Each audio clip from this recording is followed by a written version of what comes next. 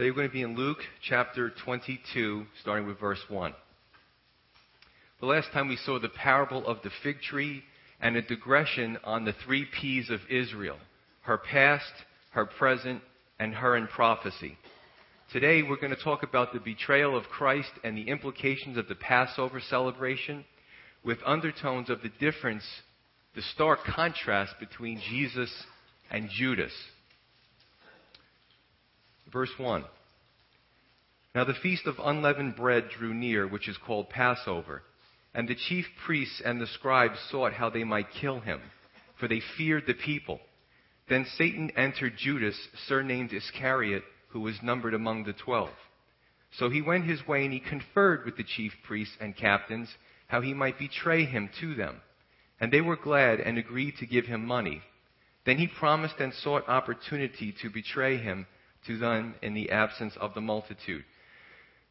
Passover, or Pesach in the Hebrew, is covered in Exodus 12, Leviticus 23, and also Numbers 28. And I'll give you a brief overview of some of the feasts at that time, because we're going to see there's New Testament implications there. Okay, we see the carryover into the New Testament. On the 10th day of Nisan, the Jewish month of Nisan, you were to take for yourself an unblemished lamb. On the 14th day of Nisan, which would be our March or April, depending on their lunar calendar, you would kill the lamb at twilight, put the blood on the doorposts and also the lintel, which we know is the crosspiece or the header of the door. In Exodus 12:23, it says that the Lord will see the blood and not allow the destroyer to kill the firstborn, which was the last of the 10 plagues in Egypt, as long as the home was covered by blood. The Feast of Unleavened Bread, Hag HaMatzah, was from the 15th of Nisan until the 21st of Nisan.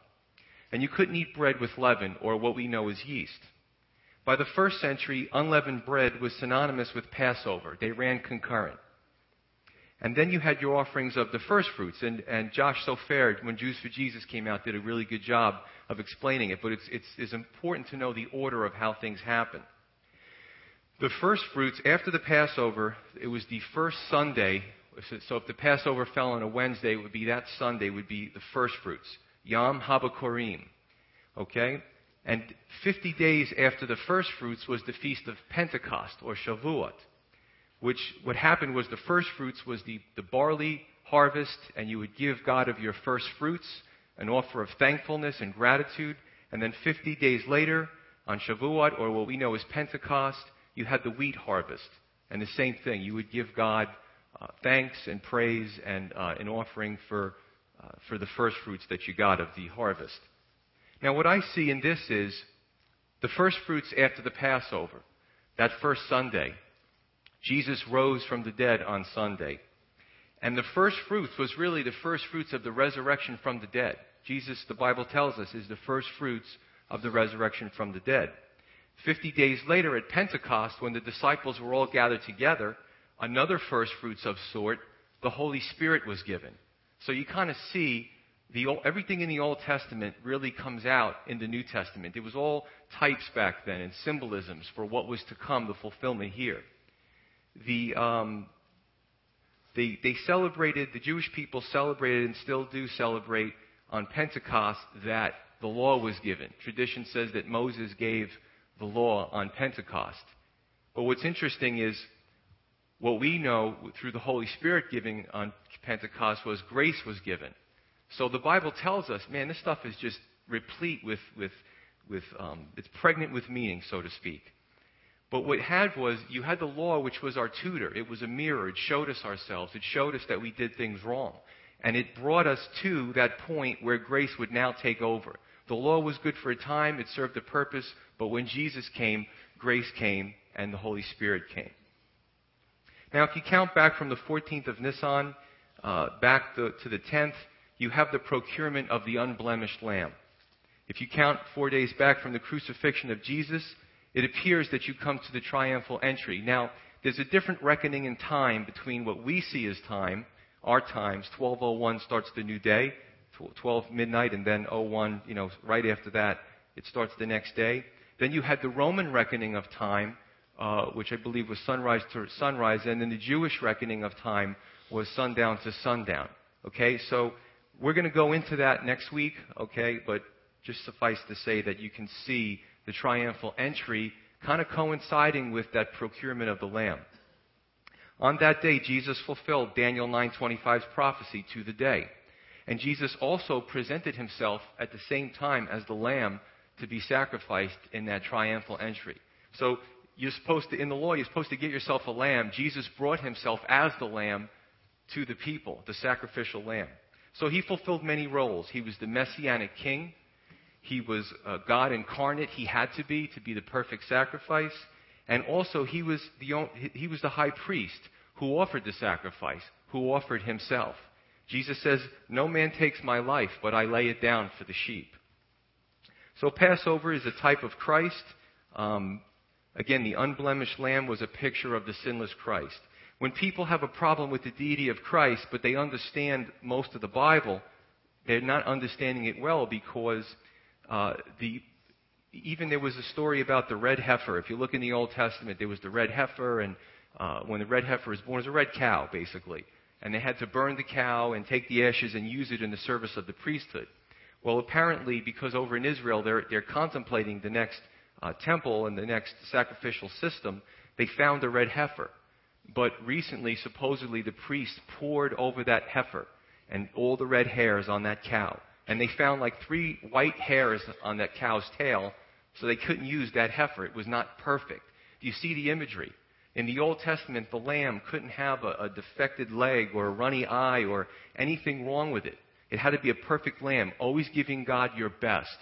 Now, Jesus had to be God because none of us could have sacrificed ourselves even for ourselves because we're not good enough. We're not perfect. So Jesus had to come as that perfect sacrifice.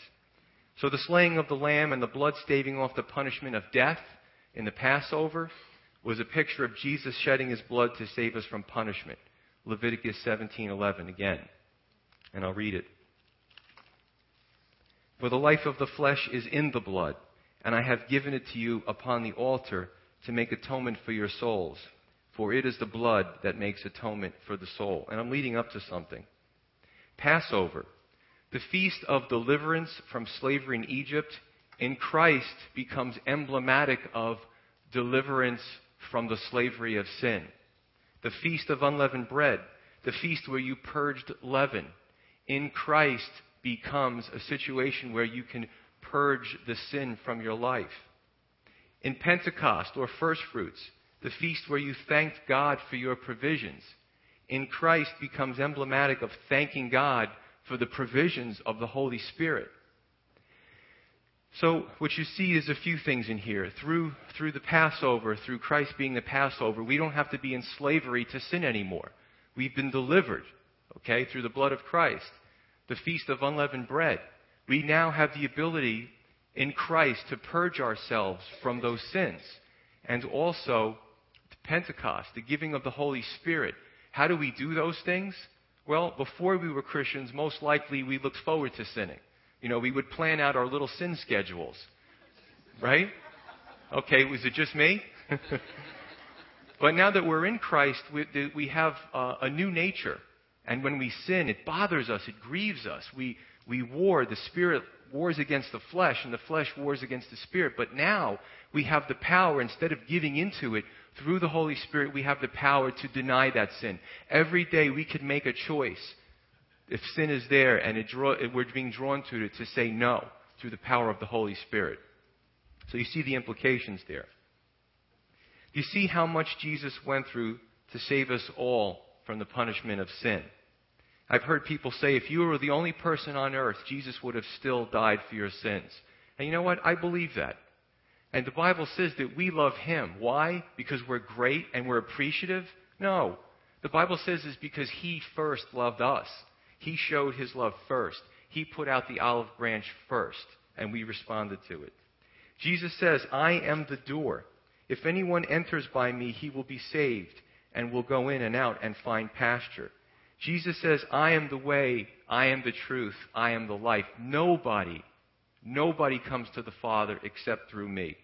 You can't do it another way. Don't count his sacrifice as some small thing. Unfortunately, many people try to find another way to get into heaven. The biggest scam of the ages was somebody coming up with the idea that we don't have to listen to what God's Word says anymore.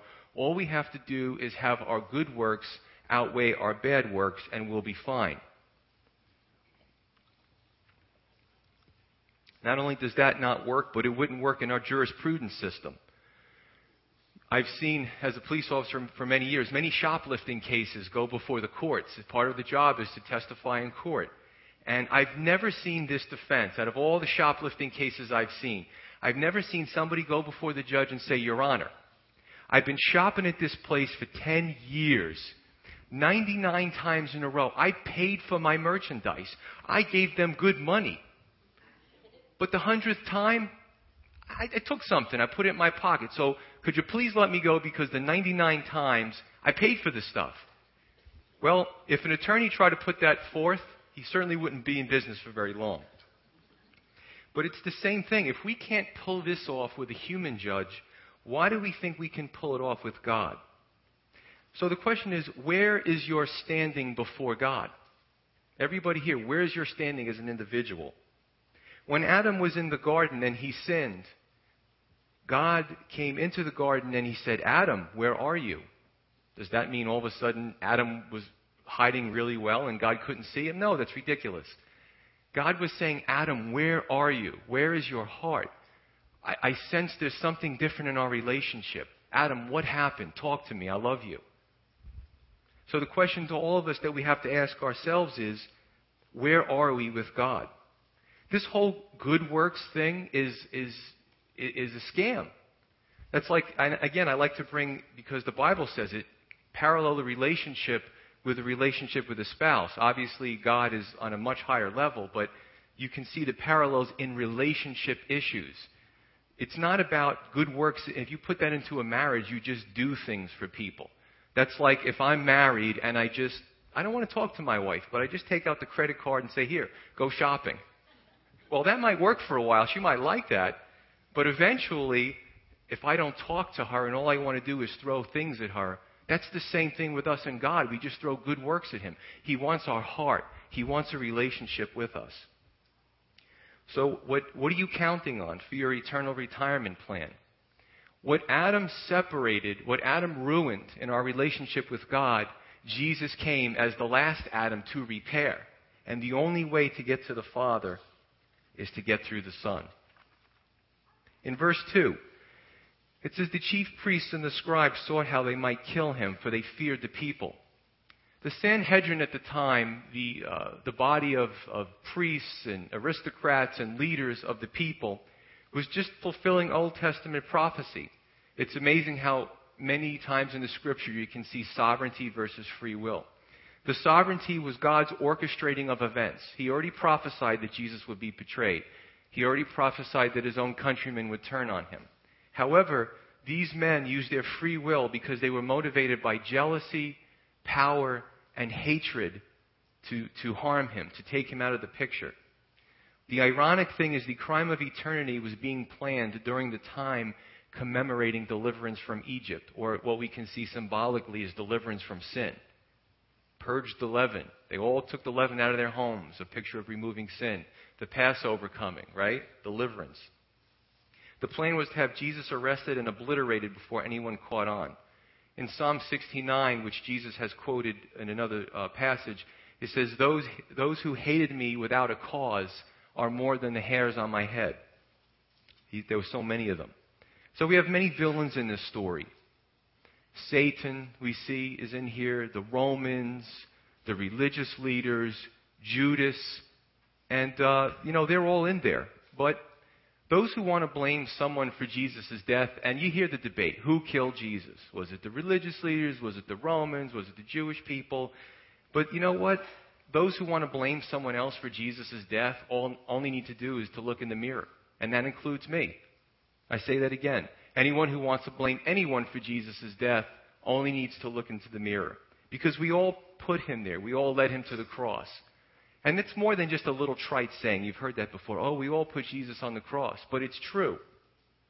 Because of our sin, we put God in a difficult position. God demands purity. God demands this ultimate standard, which is His standard. And because of our parents, our first parents sinning, it's been carried on through the generations.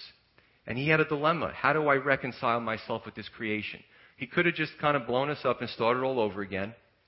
But He didn't do that. He put Jesus into the world. Jesus came as God in the flesh, born of a virgin, lived a sinless life, died a sacrificial death, and 3 days later, He rose from the dead in fulfillment of the Scriptures. He took our sins and bore them as the sacrifice.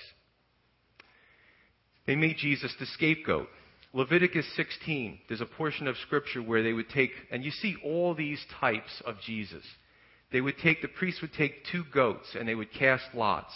And the one goat would be taken and be sacrificed. The other one, what the priest would do is he would lay his hands on the head of the goat. And he would confess all the sins of Israel onto that goat, figuratively taking the sins of the people and putting them onto the head of the goat. And then he would send the goat into the wilderness, into a desolate place, never to be seen again. So how many more pictures do we need to see of these types of Christ removing our sin? We all made Jesus the scapegoat. It's funny how many phrases and sayings come from the Scripture that we try to erase in our society today. The scapegoat comes right from the Bible. Excruciating pain, ex cruciatus, comes from the pain of the cross. Am I my brother's keeper? So, I can go on and on about all the different phrases and concepts that we get from Scripture. In verse 3, then Satan entered Judas, surnamed Iscariot, who was numbered among the 12. Satan will also enter the Antichrist to come, as he has with many antichrists in the past, according to 1 John. But it's a willing participation. Before I was a Christian, I was really, for some reason, obsessed with vampire movies. And I was like an expert on vampire movies. Talk about useless information. The garlic thing and the steak. But one of the things that I remember about vampire movies was, and the ones that I saw anyway, was the vampire couldn't come into your house unless you invited him in. Now, he could be seductive. He could deceive you into inviting him into your home, but he couldn't come in unless he was invited. And I don't know why I'm thinking of Satan, I think of vampire movies, but Satan kind of operates the same way. Satan has to be invited into your life. He'll knock on the window, he'll send you a love letter, he'll say, I'm going to do all these great things for you, but you have to invite him in. And once you invite him in, he'll enter anyone who will have him. Name your price. What can you be bought for? He will promise you the world, but leave you destitute and lost, as he did with Judas. And that's always the case with sin. Sin is the same way. It looks attractive. Well, I don't have that. That looks good. Wait, God's word says it's wrong, but it really looks good. And if I just partake of it once, maybe it's not so bad. And then you partake of it once and you become a little desensitized. And then you do it again and again. And before you know it, you're totally enwrapped with this sin. And that's what sin does. It looks good. It feels good for a time. And when you're in it, you think, well, why does God's word say that? This isn't such a bad thing. But it leaves you high and dry. When it's over, then you, your spouse, your kids, the people you've witnessed to, your church, everyone has to pick up the pieces for your sin because you got involved with it. So that's the way sin is, and that's the way Satan is. But what's interesting is you have Jesus, selfless, compassion, sacrificial, generous with his time, everything that you would want to see in ministry. And then you have Judas, the exact opposite. You know what's scary? Judas was one of the 12. Judas was with Jesus for 3 years. Wait a minute. Judas heard all the teachings. Judas probably went out in pairs when the disciples were sent out in pairs, right? Judas no doubt saw the miracles, and probably Judas may have even partaken in one of the miracles. Wow. Where am I going with this? You don't get to heaven through osmosis or contact with other people. Do you go to church? Are you married to a believing spouse? Have you heard the word of God before? Where does your heart stand with the Lord? Do you think because you're around Christian people and the word and you just come to church once in a while because a family member twisted your arm, that this stuff is going to rub off on you, that by some way in contact, you're going to have that relationship and you're going to become saved. I had a discussion a few years back with a pastor's kid. And he actually, when he spoke to me, he really thought that he was going to go to heaven no matter what he did because his dad was a pastor. Those pastors' kids, man, they get such a bad reputation, don't they? My poor son is in double trouble. He's a pastor's kid and a cop's kid. Pray for him, please. But if that's what you're banking on, that because you're around somebody who's saved and you don't have to have that relationship and it's just going to kind of rub off on you, and when you die you're going to be good, don't bank on it, because you'll be in the same boat or the same lake as Judas. And it's love for me to tell you, I'm not trying to give anybody a hard time, it's love for me to tell you, you need to have your own relationship with Jesus Christ. That's love. It's not love to just see somebody going down the wrong path and they're walking backwards. Actually, I was on a construction job when I was in college, and I remember one of the guys I worked with, we were framers, framed the first floor, and the basement, there was a big hole, and there was steps, or there was supposed to be steps, but there was no steps yet. And I remember I was framing, and I talked to my friend, I looked back, and something in my mind said, he was walking backwards towards the hole. And before I could get out, turn around to say something, he fell in the hole. And he broke his arm, and it was really awful. But I tried. I just wasn't quick enough. But if you see somebody that's going to fall, if you see somebody that's going to ruin their whole lives, if you see somebody that's on a collision path to damnation, it's love to tell them that they need the truth. It's love to explain the truth to them. It's not love to just ignore it because you don't want the confrontation. So, you can rub elbows with people, you can have your house or your business blessed, you could help the church leadership. But the bottom line is you must respond to the individual call of God. Jesus said, if I am lifted up, I draw all peoples to myself. God draws us all. But it's up to us to say, you know what? He's right. And let that word sink down into your heart. I want to read another passage, Matthew 7:21. Matthew 7:21.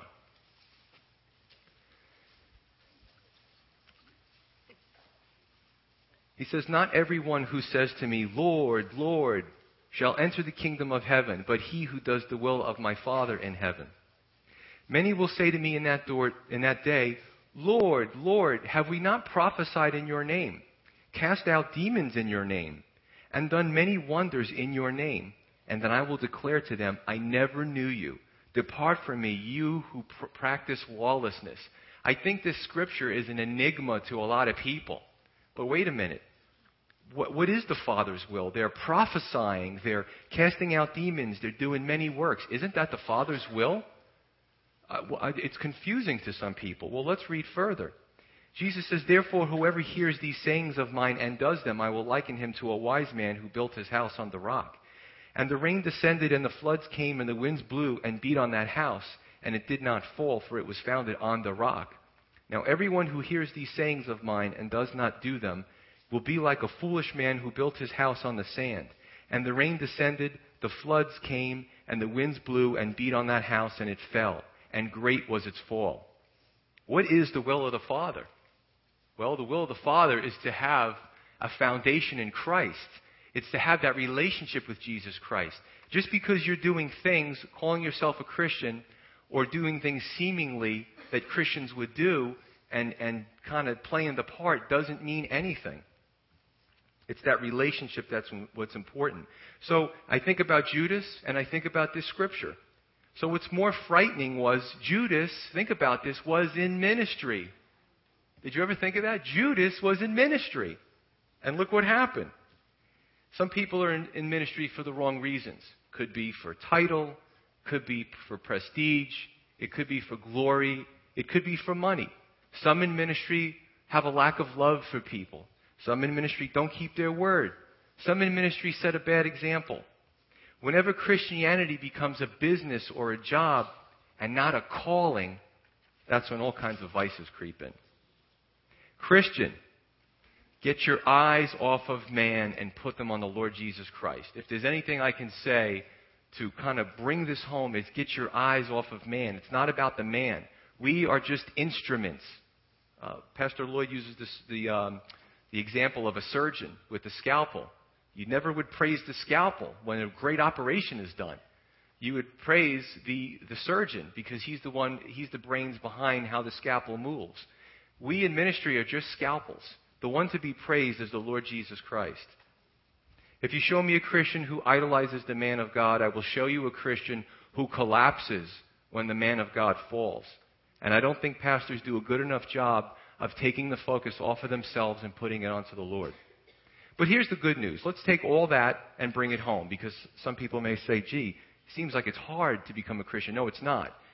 If you're married, you know, I've been with my wife for 15 years. I love her. When I go home, it's not hard for me to have a relationship with her. We talk about things, we do things together. It just comes naturally. It's the same thing with you and God. So if you have that relationship with Jesus Christ as your Lord and Savior, don't worry about what I said. If you don't, you need to pray about receiving Jesus as your Lord and Savior. And once you have that relation, Jesus said that when they're in my hands, no one can snatch them out of my hands. No one can pull your relationship away from you. Okay, in verse 5, it says, and they were glad and agreed to give him money. They agreed to give Judas money. In Matthew 26, it says that Jesus was betrayed for 30 pieces of silver, the price of a slave, according to Zechariah 11:12. What's ironic about the paltry amount that Jesus was betrayed for, the price of a slave, is, if you think about it, there's so much imagery in here. A slave puts his interests below everyone else's. And that's what Jesus did. Jesus put his interests, his life, his career, his future below the Father's will and below the benefit for us. Verse 7. Then came the day of unleavened bread when the Passover must be killed. And he sent Peter and John, saying, go and prepare the Passover for us, that we may eat. So they said to him, where do you want us to prepare? In verse 9, they knew that this would be impossible to do at the last minute. Remember, it's the Passover season. That's sort of like, if you could bring it today, that's like on New Year's Eve, me telling one of you, hey, go get reservations at a hotel so we can have a little get-together there. There's no reservations at a hotel. You've got to book those things months in advance. So there's the equivalent there. But you had to make reservations prior, as Jerusalem was swelling to over millions of people, as Passover is one of the feasts that the Jewish males were required to make a pilgrimage to Jerusalem for, as well as Booths or Sukkot and Pentecost. That's why when you read the book of Acts, when Peter is preaching in the square, you have all these people from Elam, from the Scythians, from Asia, from people all over the world were listening to Peter's sermon, and so many people got saved in that day because it was Pentecost. Same thing, it was the pilgrimage into the Jerusalem area.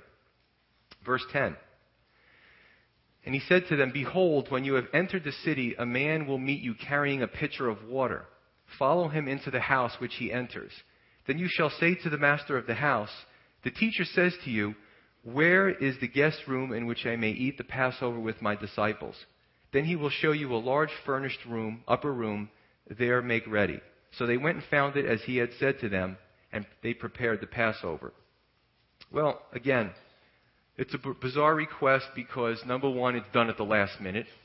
Number two, in that culture, the men didn't go to the well to draw water. That was the woman's job. That's just, don't get upset with me. That's just the way they did it back then. And the men probably didn't take out the garbage either. I don't know. But the third thing it was a little bizarre was because Jesus is asking them to find this guy among thousands of people. As soon as you walk into Jerusalem, there's people everywhere. How are we going to find this guy? So think about the difficulty of the command. But it shows two things. Number one, how God orchestrates every move on the chessboard, so to speak. That's kind of cool. I feel comforted knowing that all the moves on the chessboard of life are orchestrated. He sees the future. And two, how we should respond to God in trust.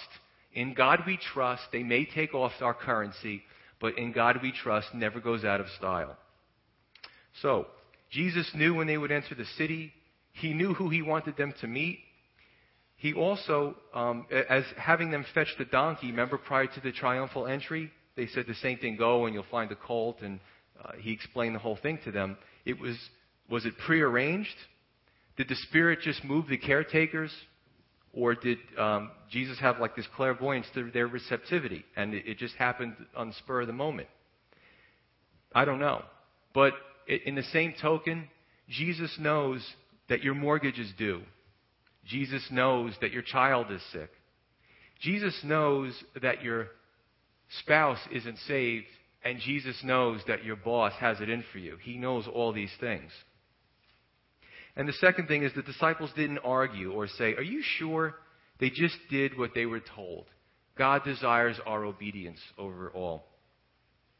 How often do we do what we're told when God asks us to do something, or do we delay? Do we talk ourselves out of it? You know, like when God is directing you to do something, he puts it on your heart, and you kind of say, well, now was that God or was that me? And you kind of do the self-talk thing, and before you know it, you missed a blessing. You missed an opportunity, right? We can do that to ourselves. Whenever we pull away from his plan, what we're really saying to God is, I don't trust you. I mean, that's what we're saying implicitly. It's implied. When God gives us something to do, he plans our lives, and we don't trust him, or we don't do it. It's because what we're saying is, God, I don't trust you with my kids, with my spouse, with my career, with my future, with my health, whatever it is. We're saying implicitly, I don't trust you. Fill in the blanks. So Jesus and Judas, two men whose hearts' intentions were diametrically opposed to one another. Jesus refused to accept any other means of the promise of the kingdoms of the world except through the cross. He had his opportunity in the beginning to do it the easy way, but Jesus would not accept any other way to become Lord of all the kingdoms except through the cross. He always submitted to the Father's will. He was always cognizant that his short earthly life would end in the most humiliating death known to mankind, through no fault of his own. Knowing he was the embodiment of the Passover sacrifice. That's why God chose Jesus. That's why God didn't choose one of you or me to do this. First of all, we're not capable of doing it. But second of all, we all would have backed out. I would say, you know what, Lord, I love my congregation, but not that much. Pick somebody else. So God chose Jesus because Jesus was the most faithful, and Jesus followed through, and Jesus put everyone else's needs above his. So Jesus was a picture of a selfless life lived according to the Spirit. Now Judas, on the other hand, had an appearance and a form of religion. 2 Timothy 3 reminds of that scripture. It talks about in the last days, people will have a form of godliness, but deny the power. Judas had a form or an appearance of religiosity, but he had no heart change. He was a self-centered guy. The Bible tells us that Judas was in charge of the treasury. He was in charge of the money. And he would often, pilfer from it. He would take the money for himself at times. The Bible records that. Why did he betray Jesus? Well, there's a lot of theories. It's possible that he wanted Jesus to come in that blaze of glory, as really all the disciples did. And when he found out that it wasn't going to happen like that, it bothered him. It's a possibility that, he was the treasurer. Maybe he felt if Jesus came in a blaze of glory, he could be in an important position. He can go from the treasurer to become an important dignitary. But you know what I see there? I see ambition. And not a good ambition. And there's some people in ministry that have that ambition. It's not about the people. It's not about the message of the gospel. It's not about any altruistic reason, but some in ministry have this ambition. And it's a way for them to elevate themselves and to bring themselves up through the gospel. And I think Judas was ambitious, but it's just a theory. When Judas found out that the way Jesus was going out, he didn't want to partake in those sufferings. No way, man. The cross, and then they're going to persecute us. This is where I draw the line. I'm out of here. And he went to the religious leaders. Whatever Judas's issues were, they weren't in harmony with God's plan. Judas was a picture of the flesh. Either way, the end of Judas' earthly life was characterized by tragedy and internal conflict. And you know what? That's the way everyone's life will end when they reject Jesus as their Lord and Savior. Tragedy and conflict. The difference between Judas and Jesus was huge. One spent his whole life in pursuit of his own interests. The other spent his whole life in pursuit of the interests of the entire human race. One died an ignominious death only to be despised by all generations to come. The other died a death symbolizing hope for mankind for all of eternity. It doesn't take a lot of smarts, doesn't take a lot of careful study to decide which one we would want to emulate. Let's pray. Savior.